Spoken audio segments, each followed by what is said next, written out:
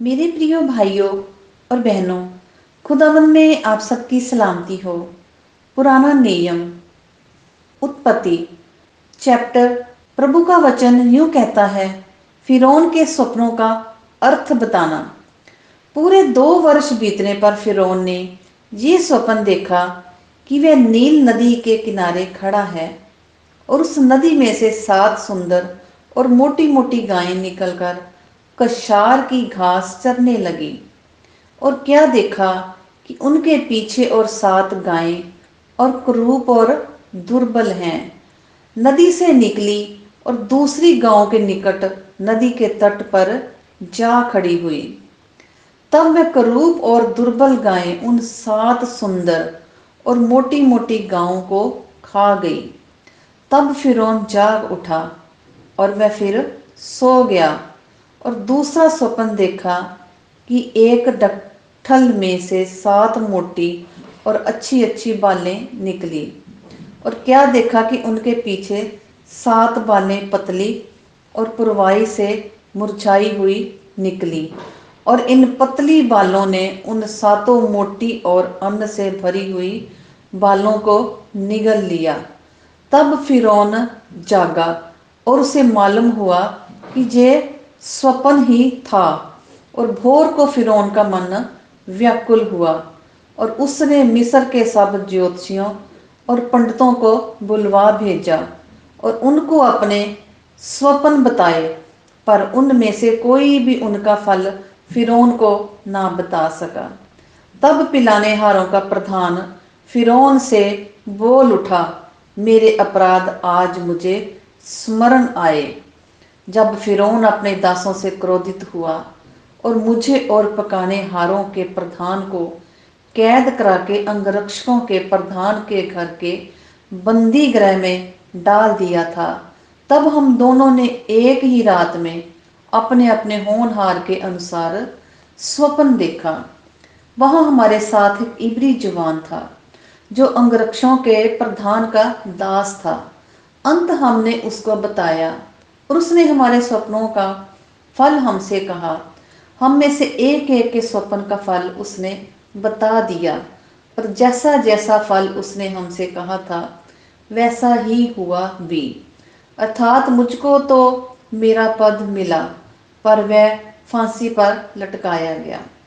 तब फिरौन ने यूसुफ को बुलवा भेजा और वह झटपट बंदीगृह से बाहर निकाला गया और बाल बनवाकर और वस्त्र बदलकर फिरौन के सामने आया। और फिरौन ने यूसुफ से कहा, मैंने एक स्वप्न देखा है और उसके फल का बना बताने वाला कोई भी नहीं, और मैंने तेरे विषय में सुना है कि तू स्वप्न सुनते ही उसका फल बता सकता है। यूसुफ ने फिरौन से कहा, मैं तो कुछ नहीं जानता, परमेश्वर ही फिरौन के लिए शुभ वचन देगा। फिर फिरौन यूसुफ से कहने लगा, मैंने अपने स्वप्न में देखा कि मैं नील नदी के किनारे खड़ा हूँ। फिर क्या देखा कि नदी में से 7 मोटी और सुंदर सुंदर गायें निकलकर कशार की घास चरने लगी। फिर क्या देखा कि उसके पीछे 7 और गायें निकली और दुबली और बहुत करूप और दुर्बल हैं। मैंने सारे मिस्र में ऐसी कड़ोल गायें कभी नहीं देखी। इन दुर्बल और कड़ोल गायों ने उन पहली 7 मोटी मोटी गायों को खा लिया, और जब वह उनको खा गई तब ये मालूम नहीं होता था कि वह उनको खा गई हैं, क्योंकि वह पहले के समान जैसी की तैसी कड़ोल रही। तब मैं जाग उठा। फिर मैंने दूसरा स्वप्न देखा कि एक ही डट्ठल में 7 अच्छी अच्छी और अन्न से भरी हुई बालें निकली। फिर क्या देखता हूँ कि उनके पीछे और 7 बालें छूची छूची और पतली और पुरवई से मुरझाई हुई निकली, और इन पतली बालों ने उन 7 अच्छी अच्छी बालों को निगल लिया।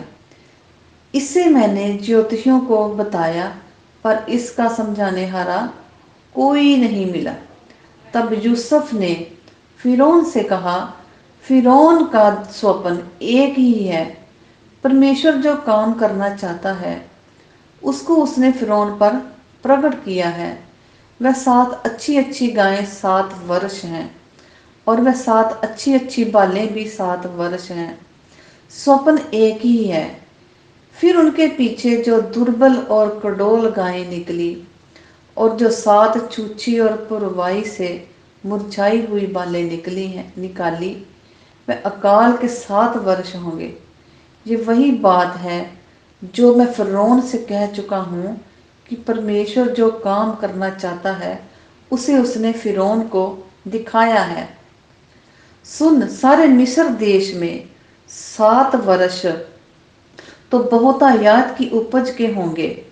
उनके पश्चात 7 वर्ष अकाल के आएंगे, और सारे मिस्र देश में लोग इस सारी उपज को भूल जाएंगे, और अकाल से देश का नाश होगा, और सुकाल बहुतायात की उपज देश में फिर स्मरण ना रहेगा, क्योंकि अकाल अत्यंत भयंकर होगा। और फिरौन ने जो ये स्वप्न 2 बार देखा है, इसका भेद यही है कि ये बात परमेश्वर की ओर से नियुक्त हो चुकी है, और परमेश्वर इसे शीघ्र ही पूरा करेगा। इसलिए अब फिरौन किसी समझदार और बुद्धिमानी पुरुष को ढूंढ करके उसे मिस्र देश पर प्रधानमंत्री ठहराए।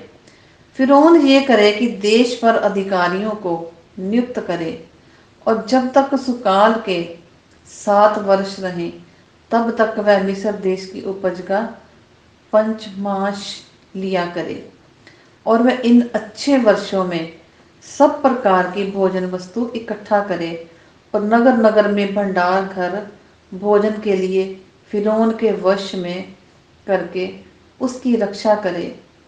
वह भोजन वस्तु अकाल के उन 7 वर्षों के लिए जो मिस्र देश में आएंगे, देश के भोजन के लिए रखी रहें, जिससे देश का उस अकाल से सत्यानाश ना हो जाए। यूसुफ का प्रधानमंत्री बनाया जाना। ये बात फिरौन और उसके भाई सारे कर्मचारियों को अच्छी लगी। इसलिए फिरौन ने अपने कर्मचारियों से कहा, क्या हमको ऐसा पुरुष जैसा ये है, जिसमें परमेश्वर का आत्मा रहता है, मिल सकता है? फिर फिरौन ने यूसुफ से कहा, परमेश्वर ने जो तुझे इतना ज्ञान दिया है कि तेरे तुल्य कोई समझदार और बुद्धिमान नहीं, इस कारण तू मेरे घर का अधिकारी होगा, और तेरी आज्ञा के अनुसार मेरी सारी प्रजा चलेगी।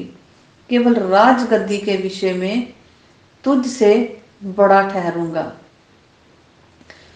केवल राजगद्दी के विषय मैं तुझसे बड़ा ठहरूंगा।